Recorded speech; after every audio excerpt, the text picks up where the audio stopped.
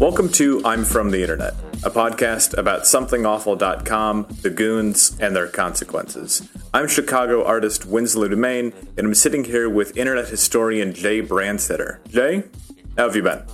I've been pretty good. It's been a pretty fun weekend for internet history with Elon really blowing the rollout of Twitter Blue. There's been a lot of fun comparisons to past attempts at monetizing websites, including Something Awful. And I've just been having a lot of fun kind of watching things fall apart around him and everyone just rightfully kind of gloating. So it's a great time to be a hater on the internet. Oh, it's really like incredible how much life is happening in this like cadaver of a website. Like it's really surprising. There's been so much wild shit happening on Twitter, especially with like Drill. I don't know if Drill started it, but Drill was definitely a main proponent of the block the blue hashtag that was going on. If you're like totally unaware of what's like the culture of Twitter, having a blue check mark used to mean that you were like a notable person in some capacity, even if you were like a big streamer or whatever. Like fucking Wolf Blitzer and, Pokimane both have, their blue check marks. The origin of the blue check mark was that Twitter got sued by like a news person because they were being impersonated on Twitter. So their way of, after that, a part of the settlement was they had to have a way of showing that a person was actually the real person on the platform. So they introduced a blue check mark. The idea was it was supposed to be just we've confirmed who this person is. It wasn't supposed to be any sort of sign of like status, but just because of how the reality of that is work, it mostly went to like journalists, athletes, politicians. So having one did become a mark of status, even though it wasn't supposed to be. And then Elon very severely fumbled. One of his first things was he's like, I'm going to even the playing field. I'm going to remove everyone's blue checks. And then, first thing he did was, you can now pay for your blue check. But people could see that you paid. And so everybody just dunked on the people who paid, because if you pay for a blue check, like it promotes your tweets. And so now the culture went from like, arguably kind of stuffy, nerdy policy wonks having all of the blue checks to now every psychopath who, drinks Elon's bathwater is paying for the blue check to this is how they fight in the war against trans people or fucking whatever.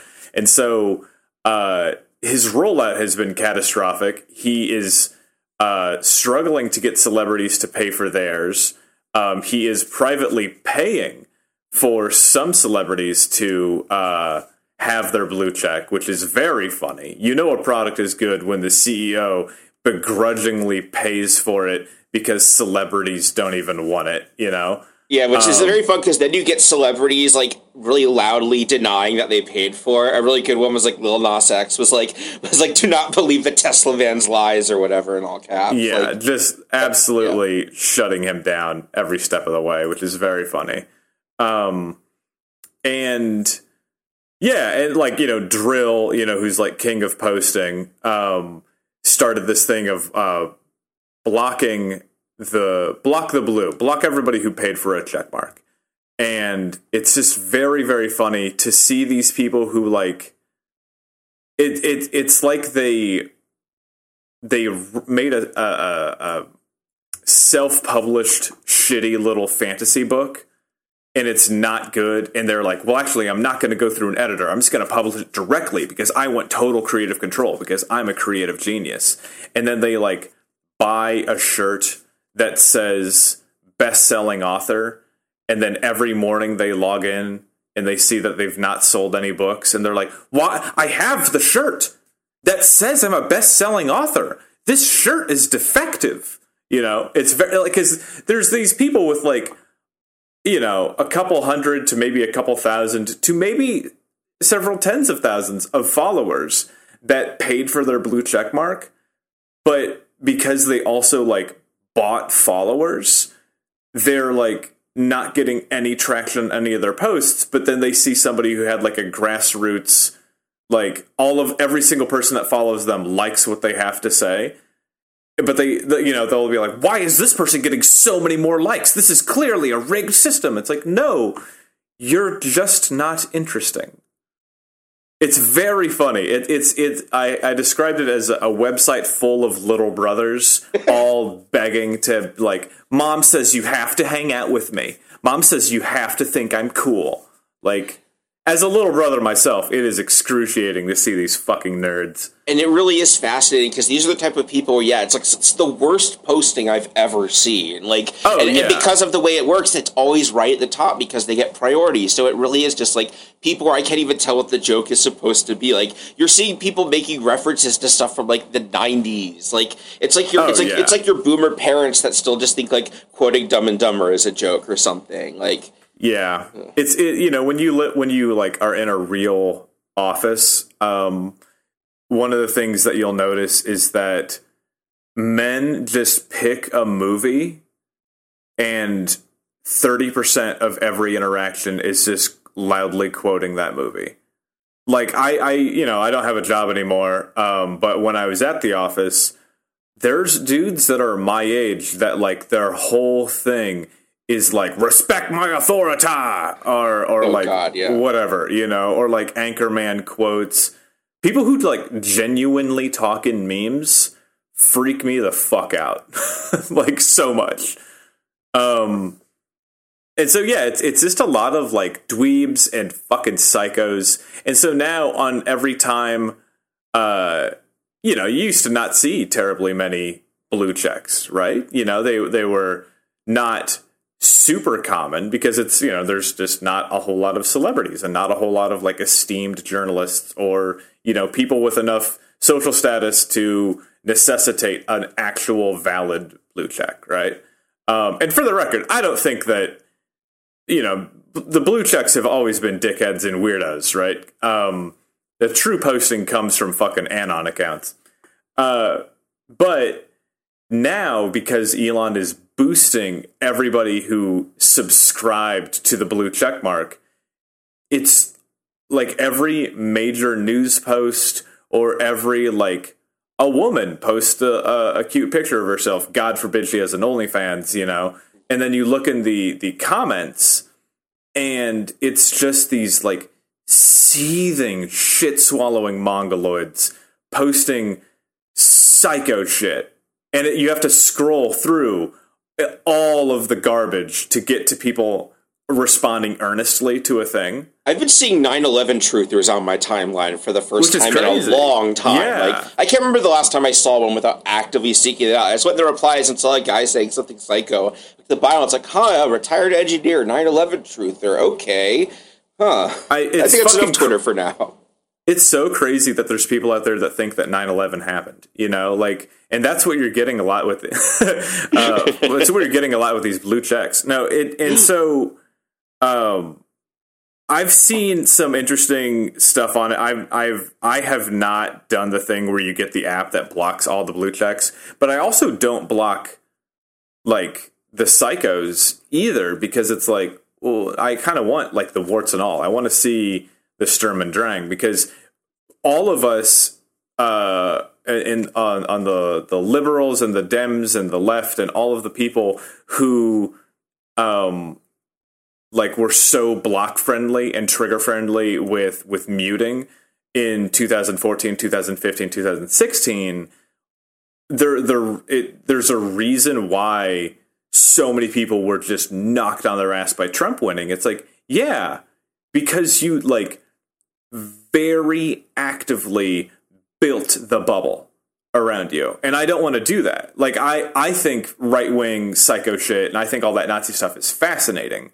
And so I don't block anybody. I mean, like, I'll block some ads if I see them too many times or like, fucking really creepy shit. I'll block it, whatever.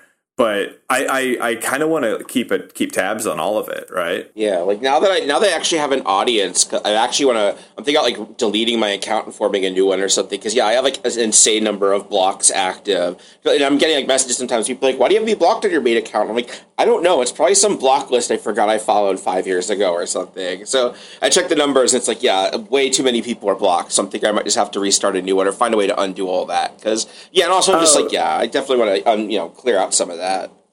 I mean, I don't like delete your account. I think that a block list. There has to be some way to automatically unfollow everything. I'm sure there's like a script or something.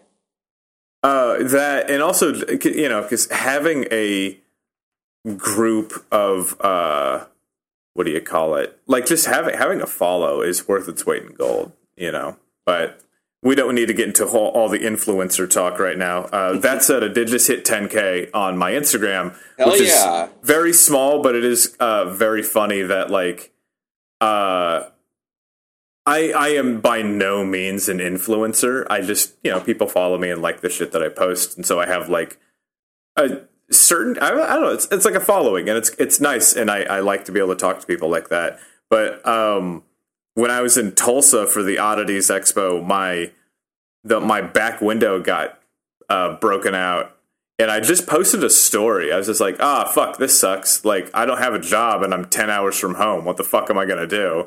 And like enough people donated that I just got a new window. Just tight. So yeah, long story short, keep your account, And I will say, also, speaking of Instagram, there's a little Instagram service called ngl.me where you can, like, it's like an anonymous question and answer thing, kind of like Curious Cat used to be. I signed up for it just because, I don't have enough avenues of abuse for people to hurl at me anonymously, so I figured why not. God. But I posted on the Essay Moments Twitter account, and I did get a lot of really good questions about, like, the forums past and present. So if you don't check out that account usually on Twitter, take a look, because that was pretty fun. There was stuff about, like, people asking some good specific questions about, that and the account. And also because I'm at the point where I'm thinking, since I've kind of run out of stuff to post for Twitter, I'm thinking maybe I could start the process of all over again on another social media site, like maybe on Co-Host, where I could do actual proper, like, long-form blog post. And that would be a good way of, like, continuing to keep all that knowledge fresh in my mind and, like, help me while I'm researching the show. So, and plus, like, help it find a new audience. So maybe if you go on there, you can vote on which one you want me to go to next. Yeah, I don't know. I as a somebody who likes to be asked questions. I was going to say narcissist, but I think that everybody likes to be asked questions. I just recently I've had 2 different people write grad school papers about me. Oh, which wow. is very interesting. That is really interesting. Yeah, I'll be posting them as I can. Hey, maybe that could be it. Maybe that could be a bonus episode as you're reading them or something. Yeah, no, that could be a Patreon thing for sure. If people fucking cannot get enough Winslow, that's funny. But yeah, I don't know about posting one of the NGL things because I get in my head enough when people are like psycho and mean and say shitty things to me. Like, oh yeah, it doesn't. I don't know. It doesn't freak me out or like cause me to go on like some rampage or whatever, but like it sucks, I will say one nice thing about it is it does have like an AI filter or something that like blocks out any harassment. And so far it's been pretty good. I haven't gotten like anything really hateful. The worst they've got is like stuff that was phrased as questions, but was very obviously supposed to be like an insult towards me. Right, or there was one where somebody you didn't insult, but then at the end put "P.S. Love the podcast." Like, I don't know if that was genuine or just a way to get it past. But either way, I was like, "I'll take it." Yeah, I mean that counts. But I also have like my ex from 15 fucking years ago. That's true. You do have stalkers. I don't. I just have some badgers. Right. I just have my ex from like 15 years ago still makes fake accounts to like harass me and shit like that, but that's just it's just the curse of being this fucking cute, man. For real. Anyways, we have a couple things to say. First, last week we talked about Steve is Broke, who is the guy who does the intro music to the show, and I believe the outro too. And he dropped a new album called You're Still Here, and we love it, and I really enjoyed it. But then he just, like a couple days later, released a compilation of some of his other like odds and ends called Steve Pack 1. And I fucking love it. I'm a huge fan of this dude. And I strongly suggest anybody who's into like kind of lo-fi experimental beats and stuff like that to check him out on Bandcamp, because it's just a lot of fun. steveisbroke.bandcamp.com. Give him a listen. And Jay, you have some news about a Patreon? Yes, and also I forgot to mention this in the last episode, but because people in the past have requested it, we decided to make the plunge, and I made us a Patreon for the show. It's at patreon.com/IFTIpod. That's IFTI as in I'm from the internet, and pod as in podcast. And the way it's set up is every week, in addition to the regular episode, we're going to be putting out a premium episode as well. It's probably going to be split up the same way as the regular ones, where if we record an extra long one, we'll cut up in like hour-long chunks. But, that way you'll be getting a bonus episode along with the regular one if you pledge at $5 a month or more. And the way Winslow wants it to be split up, he says he doesn't need the money, he said, so it's going to be split between me and Steve. But, I'm definitely going to be, keeping some handy just in case we did. But this is going to be just, a way of supporting the show. And, you've talked about my money problems in the past, so this will definitely help out with that. I'm at the point where, every donation helps. And also the bonus show I'm really looking forward to doing, because it's going to be still, I'm from the internet. We're still going to be talking about the internet and internet-adjacent stuff. We are freeing ourselves from the shackles of somethingawful.com. We are going to be talking about the entirety of the internet and internet history and things that are adjacent to internet history, things that maybe didn't involve the internet directly but influenced it in the future, the people that would go on to make it. The first one that we did together was recorded last week, where we talked about the first time a smiley face was ever used online as a way of denoting that a post was a smile, and it happened in 1982. So, that's how far back we're going. The first episode ever was a solo I did about a 90s gaming comic called Johnny Turbo, which has some influence on internet culture, but also is where my last name comes from, Brandstetter. So if you ever wanted to learn the origin of that, then that's where you can hear about that. And also you get to hear me do a bunch of funny voices because I read, a 90s comic book out loud. Yeah, and it's go ahead. Gotten some good feedback about it. Also, I really appreciated all the nice comments on the question and answer thing as well. It's always really cool to hear people. Also, I want to give a shout out to Warlocracy. They're a YouTuber I like. They're Russian, and they play they sort of do classic style Let's Plays where they play through the game and narrate it and talk about it. Except they do it with Russian language games, but they do it in English. So that's a great way. I wondered about a Deus Ex expansion I've never gotten to play. They did one about this really horrible right-wing Russian role-playing game about America invading Russia and you playing as a survivalist, and having him kind of riff on it was very fun. He sounds like a really cool accent. So yeah, shout out to that, because he followed me on Twitter, messaged and said he's a fan of the podcast. So that's really cool. I think it's because he's a goon. That too. Yeah, we will keep the Something Awful to the main pod, but we will be discussing all sorts of other weird shit on the Patreon stuff. It's just kind of odds and ends in the back. Yeah. It also sets it's behind a paywall. We're a little more relaxed and open on it, because it's just we know the real enthusiasts are following, because we don't have to worry too much about it as being focused in general audience. So kind of different vibes. Mine fully nude. Yeah. Oh, definitely. Yeah. Yeah, we pop the tops off for the Patreon. It's that one Red Hot Chili Peppers album. It's just socks only. Yeah, we just covering up the hogs. That's all.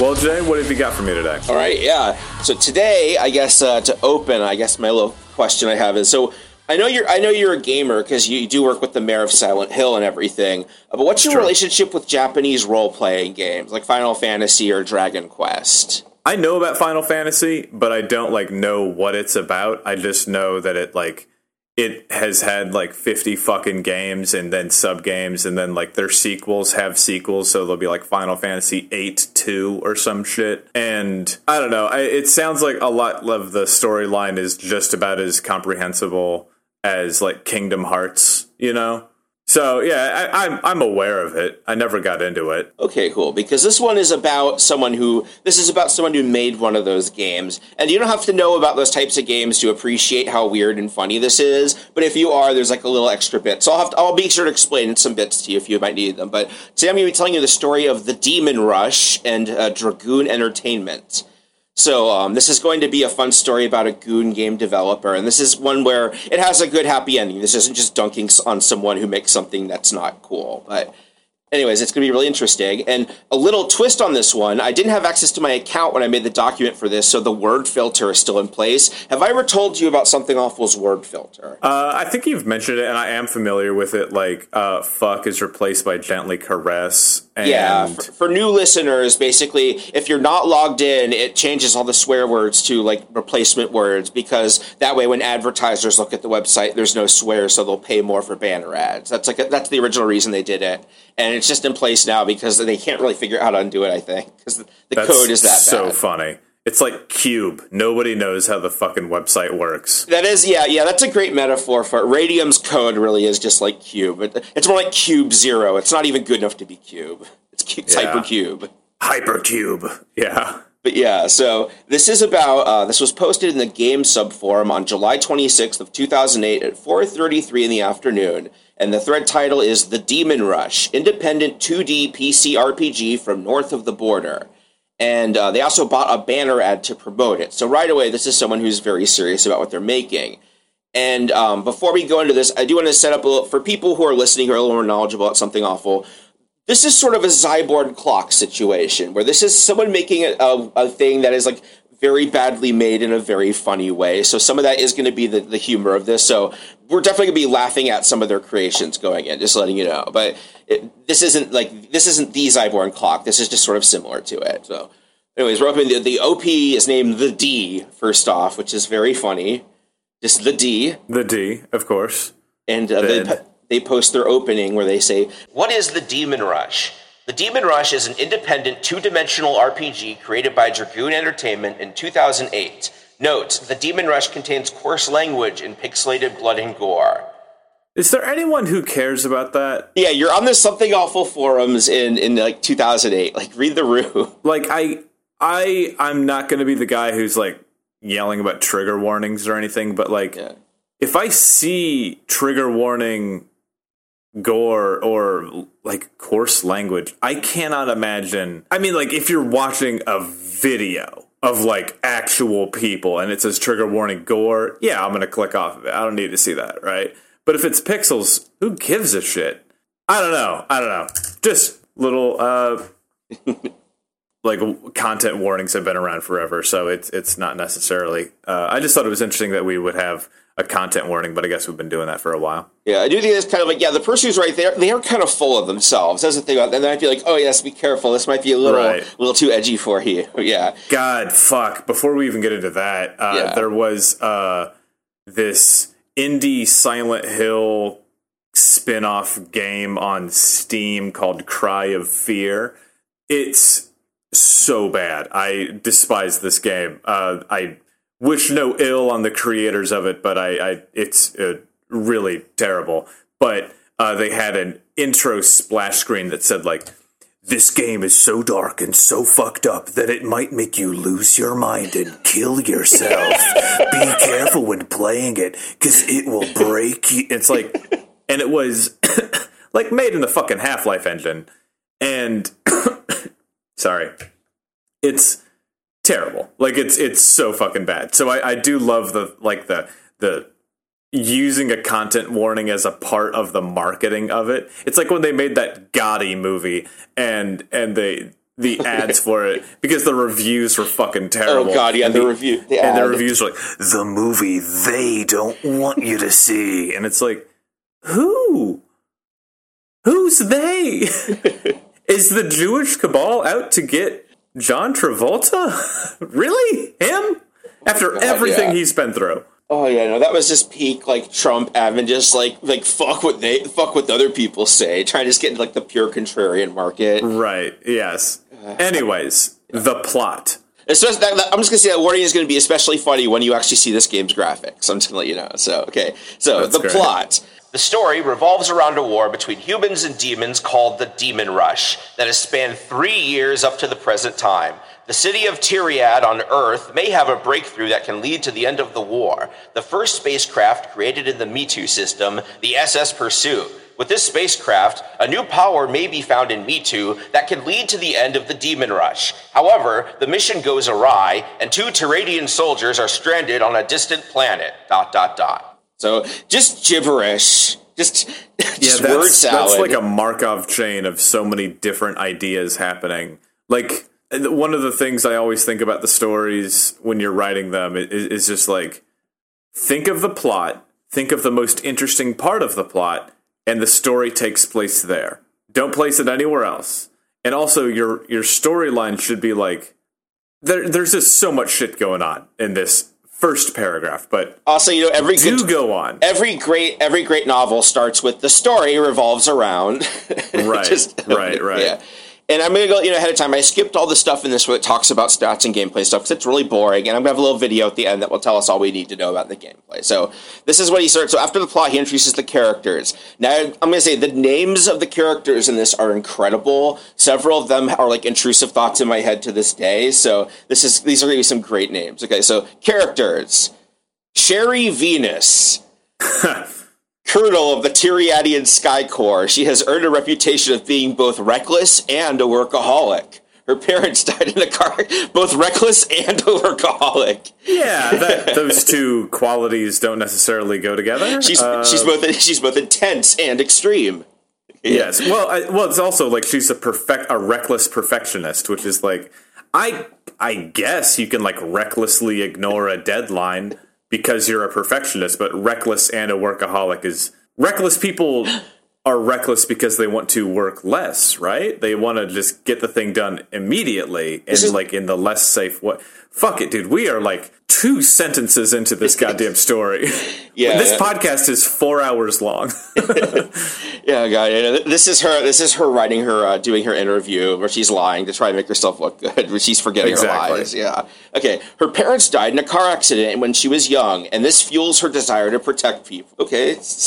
Yeah, I guess that from car accidents. That sure is strong female protagonist. Yeah, and also you can see this little pixel art of her if you want to just describe the quality of it. It looks like she's I don't know if the gender of the person that made it doesn't really matter, but it looks like they started with an emoticon and then gave her like straight red hair and then like regular army guy fatigues and then little boots and she's holding a sword. But it's like the pixel art can be like outstanding and gorgeous and really evocative. And this is not that. Yeah, this has very strong MS Paint energy. Like the lines feel like they were done with MS Paint's pencil tool. And I say that as someone who's seen a lot of badly made pixel art in my time. And also there's like no perspective or whatever. And she's kind of like lopsided a little. Just there's like a lot of classic. She's got an enormous head. Yeah, very big. She kind of like Bratz doll proportions. And also she's holding a sword out that is exactly like 1 pixel thick. It's like a Minecraft sword. Right, yeah. So here we go. The next character is just Knight. Quiet and calm, he is a mysterious man with a horn covered in armor. Knight comes to the rescue of Cherry and Alberto. He has a tremendous dedication to his god, Theus. Okay, I mean, one, I do like that Cherry Venus is like, you can write a good character, like a good woman character where you just take a perfect saint and then beat the fuck out of her. Like you take this flawless, innocent person and then you damage her psychologically, and that's how you make a strong character. Like, that's kind of a weird way of doing it. It's a very simple way of doing it. It's like when they rebooted Tomb Raider, and it was just like 6 to 8 hours of videos of Laura getting just the absolute snot beaten out of her, and it's like, oh man, I thought the whole idea of being like a strong character was the avoiding of getting snot beaten out. Strong characters should be filled with all of the snot that has not been beaten out of them, But Knight is he looks like he's got a little unicorn horn. He's wearing some sort of like Oh, looks like sci-fi-ish suit of armor, and it also looks like he's holding a mop. And I do like that his tremendous dedication is to a god named Theus, which is very clearly just like a god named God. Yeah. It's the god named placeholder. Yes. All right, next up, Alberto Mundisold. Vulgar and blunt, Alberto is generally regarded by his fellow Sky Corps soldiers as a jerk. He is also pretty sarcastic, as can be seen by his conversations with his best friend, Cherry. His girlfriend, Amy, was killed at the start of the Demon Rush. So, spoiler alert in the character bio. But, yeah. His character art is, it looks like if you wanted to make an emoticon that was dressed like the girl from Resident Evil 4. Does that make sense? You're right. It does look like very Ashley. It's like a very androgynous Ashley. Yeah, because he has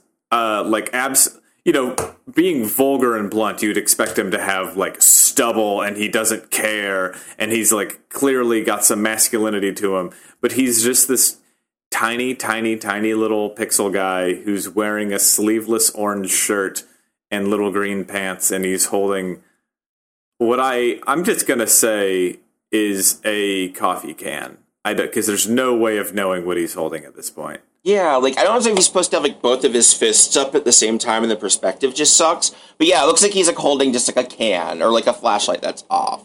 Yeah, all these are posed very awkwardly. Right. Here we go. Claire Culpa. A polite and serious young woman, Claire has learned the arts of war at age 16. Unfortunately for the rest of the team, she seems to be working for the enemy. Again, that's giving away a lot. And I didn't even look at the pixel art until now, but this one is even clumsier than the rest. It is, again, a little emoticon face. The eyes are 2 pixels, one white and one black. Again, with the straight hair. Holding a even shorter 1 pixel sword out, wearing like a green shirt and then some sort of blue shorts. I don't know. Seems to be working for the enemy. I don't know. Listeners, if you've ever been involved in like an interspecies war that was like threatening the fate of humanity, if somebody seemed to be working for the enemy,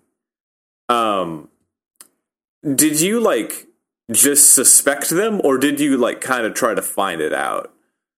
Because if you're, like, suspected of, like, cosmic-level treachery, I feel like they would take that seriously. And she is a polite and serious young woman, so maybe that's why she became serious. Also 16, so that's interesting. Also 16, choice. Which is a very young age to learn all of war. Yeah, she read all of Alexander the Great. Get fucked. 16 is the new 25. Here we go. My favorite name, Brooks Crack Tackle. Okay, that's a kind of a dope name. I guess it is Brooks Crack Tackle. What a great name. Okay, a soldier of the Pale Army, spelled Pael. Brooks lost everything when the Demon Rush began, and the depression that followed caused him to be demoted due to his increasingly poor performance. However, when the Pale Army pairs him up with Jimmy, he may learn something key about the Demon Rush, which may give him his shot at vengeance. And the pixel art for him was lost in this part, but we'll get to see him later. But yeah, just Brooks Crack Tackle. That is just something I kind of like. I hum it sometimes, just whenever that sounds like Brooks Crack Tackle. It's such a good name. It does sound like a nice Christmassy chocolate that you get, once a year. Did you bring the crack tackle? Of course I brought the crack tackle. it's the family recipe of famous Brooks crack tackle. Have yourself a cracktacular day, ma'am. God, it's what's that? The crapulent? I don't know. Some Simpsons reference will fit in there later. All right, and then next. Jimmy. Jimmy is kind of like a typical RPG hero. Young, dark past, odd clothing, special powers, etc. He also happens to be fairly optimistic and flamboyant at times, though he is still serious about his mercenary work. He has worked with the Pale Army as a mercenary for years, and on a recent mission, he discovers that his past can come back to haunt him. I mean, describing your own character as, like, a typical RPG hero is very funny. It's like, I mean, if anybody ever asked me what my book is about, and I'm just like, it's a book. It's got story in it, consecutive words and sentences. It's just the main guy's got the main guy stuff, inner workings and conflict and resolution. It's got a story in it. 100% of story. Yep. It's just a typical novel plot. Yeah, it's what's the plot like? It's a plot, It's sequential. Things happen. Yeah, exactly. Okay. So yeah, we know nothing about him. He is all things. He is young, dark past, odd clothing, which it could be a lot of things. And optimistic and flamboyant. I don't know, man. What are we supposed to say about this kid? He's got nothing going on. Yeah. So I will say, since you've never played a Final Fantasy game, Jimmy is basically just the main character for Final Fantasy VII, Cloud Strife. Like, everything about this, him being a mercenary without knowledge of his past, him being dark but flamboyant, like this is just Cloud Strife. I mean, without Cloud Strife, what a fucking name. No, so you want to hear about names. This did make you remember something I need to mention if we're going to talk about Final Fantasy. So, when I was a teenager, I had multiple wall scrolls of Sephiroth from Final Fantasy VII hanging in my room. That was like my dumb teenage nerd thing, was I just fucking loved Final Fantasy VII, and Sephiroth was my favorite character. Do you know who Sephiroth is? He's got a really long sword. Yeah, the guy with the long platinum hair with like the sword that's like 16 feet long, and he's always just like brooding and psycho, and he's just like yeah. He's like a real always talks about his mom. Well, there's that tweet that goes around about like how if you disagree with a man on the internet, he'll just start talking to you like Sephiroth. Exactly. He'll just go on these like bizarre, dramatic monologues. Especially, like, Jenny Nicholson had some variation on that, which is very funny. And plus, it had, like, an extra dimension for me, too, because he is, like, super flamboyant, and there's, like, a huge contingent of, like, the Slash community is based around, like, him as, like, being, like, an icon of, like, hooking him up with, like, Cloud or whoever. So it was kind of, like, a gay crush thing, too. Just, like, this big... I don't know why, but I really like having this big anime guy on my wall. Yeah, that's me.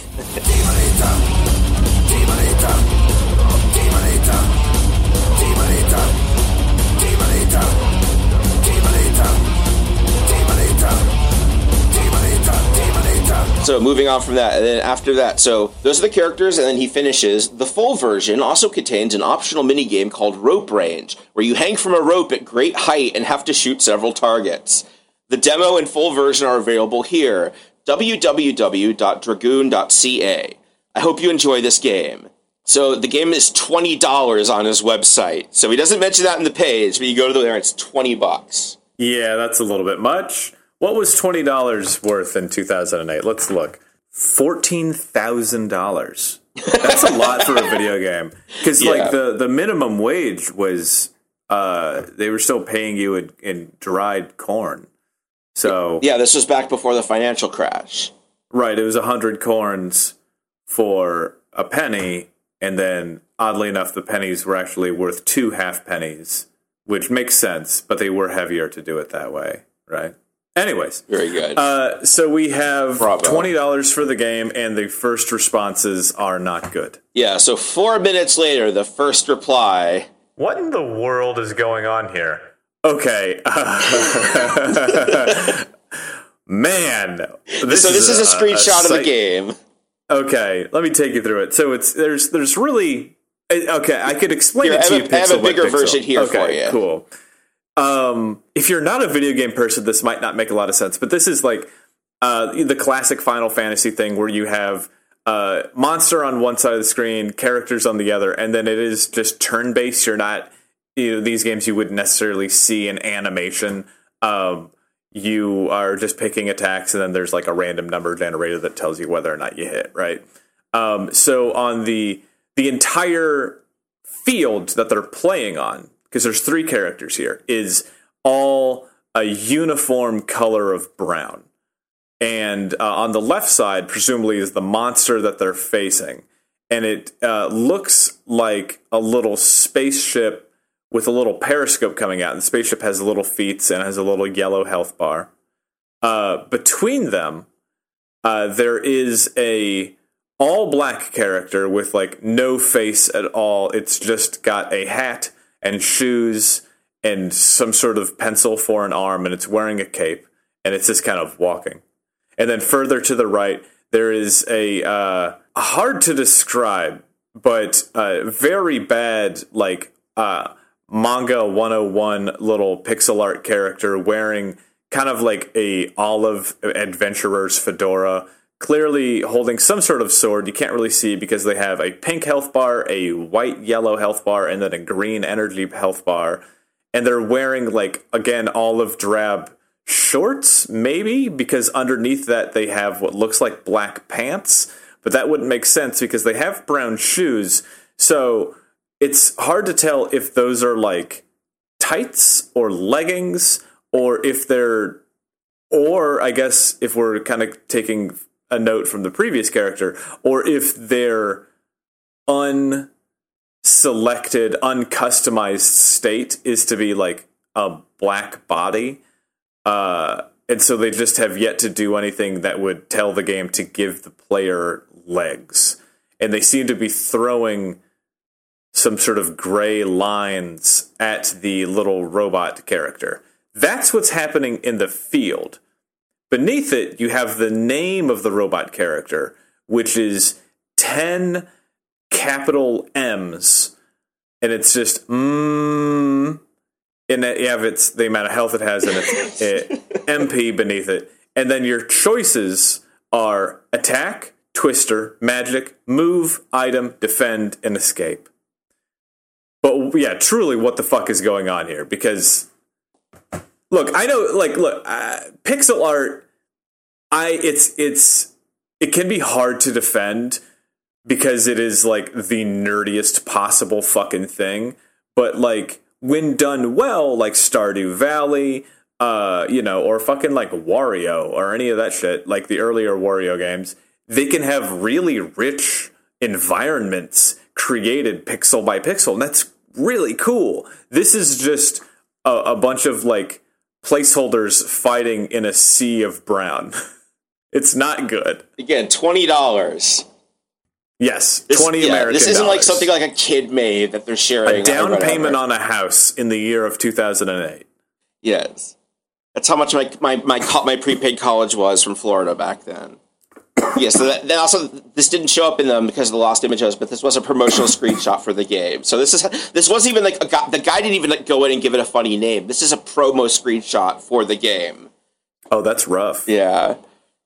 Yeah, then also, so then after that we have Mongolian Queef says, Gently caress that. What's going on here? And their image is their little placeholder art of the main character, Cherry Venus, holding onto a perfectly straight rope in a flat blue sky, with a few fluffy turd-like clouds, aiming a gun, and there's clearly like a buzzsaw floating in the air, and then there's like a little target that you can see. It's all extremely dull. Like, they started with a one-color background and then just added a couple things and they called it a day. Yeah, it's very dull. Very flat, very low effort, very MS Paint core. Yeah. Yes. I've got some more question. responses. You can't be serious asking money for this. This is your first screen. And then they post... Oh, this rips, dude. Oh, God. This is like seeing a boom mic you're watching a movie and you see the boom at the top of the screen from, like, the guy holding it, and then the next scene you, like, hear the producer mumbling and they just forgot to cut it out of the final movie. And now we're at the scene where there's the main characters having bad dialogue, but you can see the cameraman fully in the mirror filming the movie, and they just released it anyway, because the first screen of the game is these 3 exceedingly dull pixel characters that are even smaller and less detailed than they were at the start of it, and they are in a gray and white checkerboard room, which is the placeholder that Photoshop uses for when you are like creating a new transparent image to tell you like you don't have text or you don't have anything here. And so they didn't even put a background on this, which is amazing because the previous screens, the backgrounds was just brown and then blue. They didn't even give us that. It's also an enormous, completely unadorned room. You start the game in a rectangle, featureless and abstract. And I imagine that when your main character, Cherry Venus, who's also here with Knight, and then the Alfredo fella, when they walk, they just all follow you in a straight line, like the Pokemon Yellow with the Pikachu. You know it. Oh, perfect. I got that one clocked coming in. Yeah, like as someone who spent as a teenager was really into RPG Maker, this is just like your default temp room that you start with. There's an exit on the right and exit on the bottom, and yeah, just like the fact that it's that color is yeah. Also, and one of the doors doesn't even work. Oh, that rules. God, it makes me think of like back in the day. I think Schmorky or somebody had like some sort of point-and-click adventure game on, like, the Flash Tub. Oh, yeah. The Flash Tub was one of the most enjoyable parts of the website on Something Awful, which was just, like, weird little Flash animations, and I seem to recall games every once in a while. But, like, this one was just, like, intentionally, unbelievably, like, frustrating and stupid. Like, it was point-and-click adventure, so you click on an item and you pick it up, and then you have to find the thing that it's for. But your character will like comment on whether or not you can use it for the thing. And there's just a locked door and there's a key and you pick it up. And then if you click the door, it goes, nope, can't use that. Nope. Can't use that. Nope. Nope. And I would just be like, am I going fucking insane? Yes. So, this is already, I live in fear of my shit getting posted on delusional artists on Reddit because I know that some of my early stuff wasn't great or whatever. And, you know, maybe you don't like what I do now. Fine by me. But this is one of those things where it's like, at least all of my prices on my art are reasonable, right? I'm not charging $20, you know? Yeah, that too. Like, I put a little note here, like, to give some context for this. Like, this is the summer of 2008, and, like, a big piece of, like, gaming news at the time was that the game Braid came out, which kind of, like, kicked off the big indie craze. And one of the big controversies with that was that it was $20 at launch, but up until that point, $15 has always been, like, the upper limit of, like, an indie game on Xbox Live. So that was, like, a controversial amount of money for, like, a polished game by a studio to put out. And so, or like by a group of people to put out. So for this one guy, for this like very MS Paint ass game to be like $20, yeah, like I edited out so much arguing out game prices just to let you know how big of a sticking point that was. And also like the competition. While we are talking about indie games, we're not talking about Mortal Kombat or Call of Duty or whatever.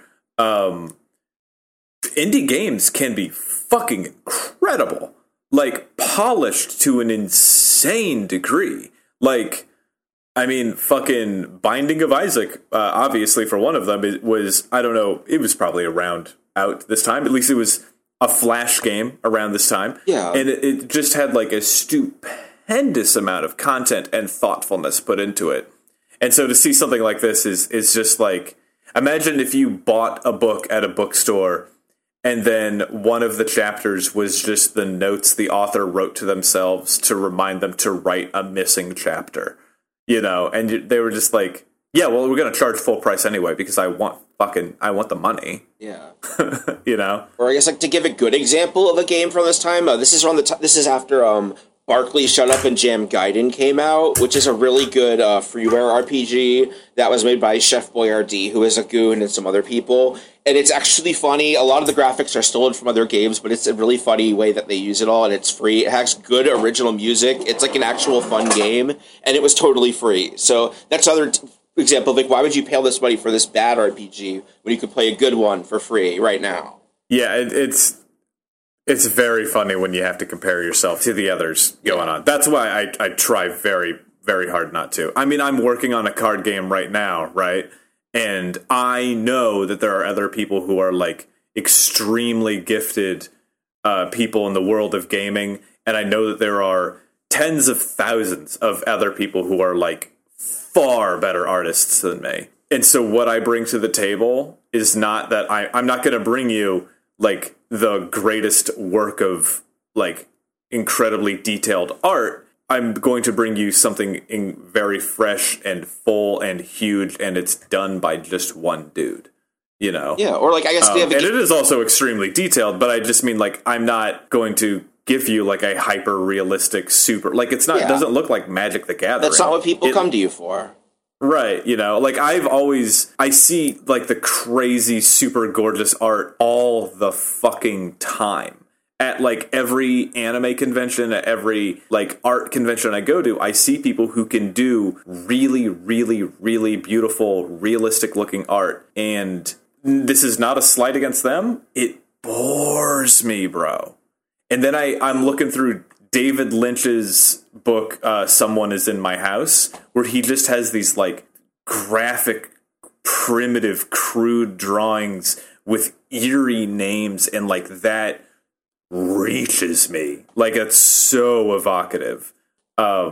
We're on a totally different topic right now, but you know what I mean? That's a good one, though. I totally agree with you. Yeah, or like to put this kind of perspective, like with games, I'm at the same way. Like with indie games, whenever I see an indie game that has like really good polished graphics, that doesn't really impress me anymore. To me, that just says, oh, they had a big enough budget to hire some good artists. Like that's kind of sweet. Whereas if I see something that's very interesting and weird, like that's one of the, and honestly, it's one of the things that's kind of like given me more confidence to start making my own like illustrations and game stuff. Like I haven't really started releasing any of it, but it's been because it's like I realized like the stuff I make now, like if someone else was doing it, I'd be into it now because I kind of have an appreciation for stuff that isn't super polished or whatever, stuff that's more like a unique sort of flavor of love. And I think that's why it's kind of helpful to let people know about that, because it does help more people make that kind of stuff. Because I think a lot of people have some sort of creative side to them like that, but they never really want to tap into it because they're like, who would I show this to? Or I would just get made fun of or whatever. So I feel like letting people know that there's an audience for that is always a good thing to do.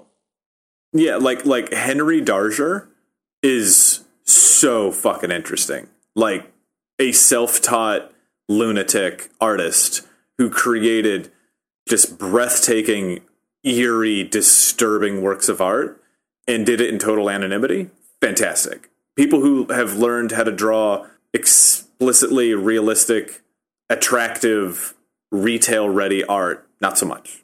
In my opinion, you know, I mean, like there's different stuff for different people, but like I want art that's going to be creepy and fucked up and weird and make me feel unnerved and learn something about like the different levels of fear and you can kind of feel more intimately your own feelings and learn more about the things that make you feel certain emotions when it is a very nuanced take on art, when it's not just like two people kissing in the rain. We get it. It's romantic. It's been done.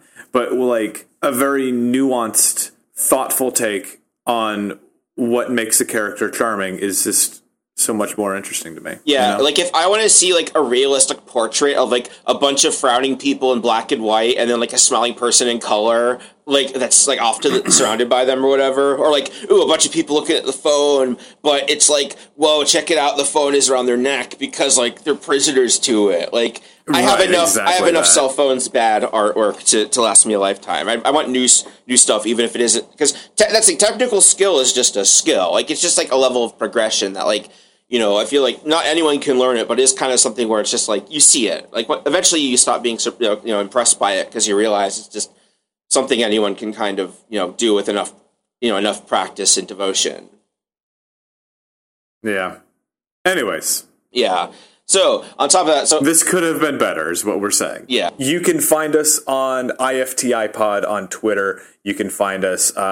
You can find me specifically on Twitter at Winslow Domain. And on Instagram, I'm at Calculations. I'm still posting updates on the card game and things like that. I also have a bunch of new designs coming out that I haven't announced yet because I'm still making things. I'm spending the summer doing shows like doing like expos and stuff like that all over the country. If you want to know more about that, just go to my website and I have a little tour section where you can see all the dates. I'm going to be in Indianapolis soon and New Orleans and so on. We have the Patreon. If you want to support us on the Patreon, that would be very cool. All the money really goes to Steve and Jay. If you want to support me, I have my entire website and all of the things that I make, and you can just buy something from there, and I will appreciate it. I'm still doing the Chaos Packs, where you give me $30, and I'll send you $40 of things that I make, as well as just a few random things from my apartment. So there's a good chance you'll get some very strange shit hidden in your the image for bag. The Chaos Pack on your website's very funny. You went to the trouble of getting a picture of a sock and putting it in there. I thought that was really good. Yeah, it's like a sock and a spoon and then some art and stuff. So, you know, you never know what you're going to get. All right, yeah. And then for me, I'm still on Twitter at Jay Brandstetter. Still on YouTube is there. I'm still doing just my Florida Man series. It's pretty fun. The last one was about why Florida's license plate has 2 oranges on it instead of 1. It's a pretty funny story, and it's like 2 minutes long. So, yeah, check it out. And then also, I might have another show coming out soon. I've been... I won't say too much until it comes out, but it's going to be like a local issues one that I'm going to be putting out on my personal thing. It's neat to kind of have, just kind of spread that out a little bit more, especially on top of all this. But I'm excited. But this show has been doing fantastic. I'm really enjoying the research for it, and I've got some more fun episodes lined up next time. So, until the next episode.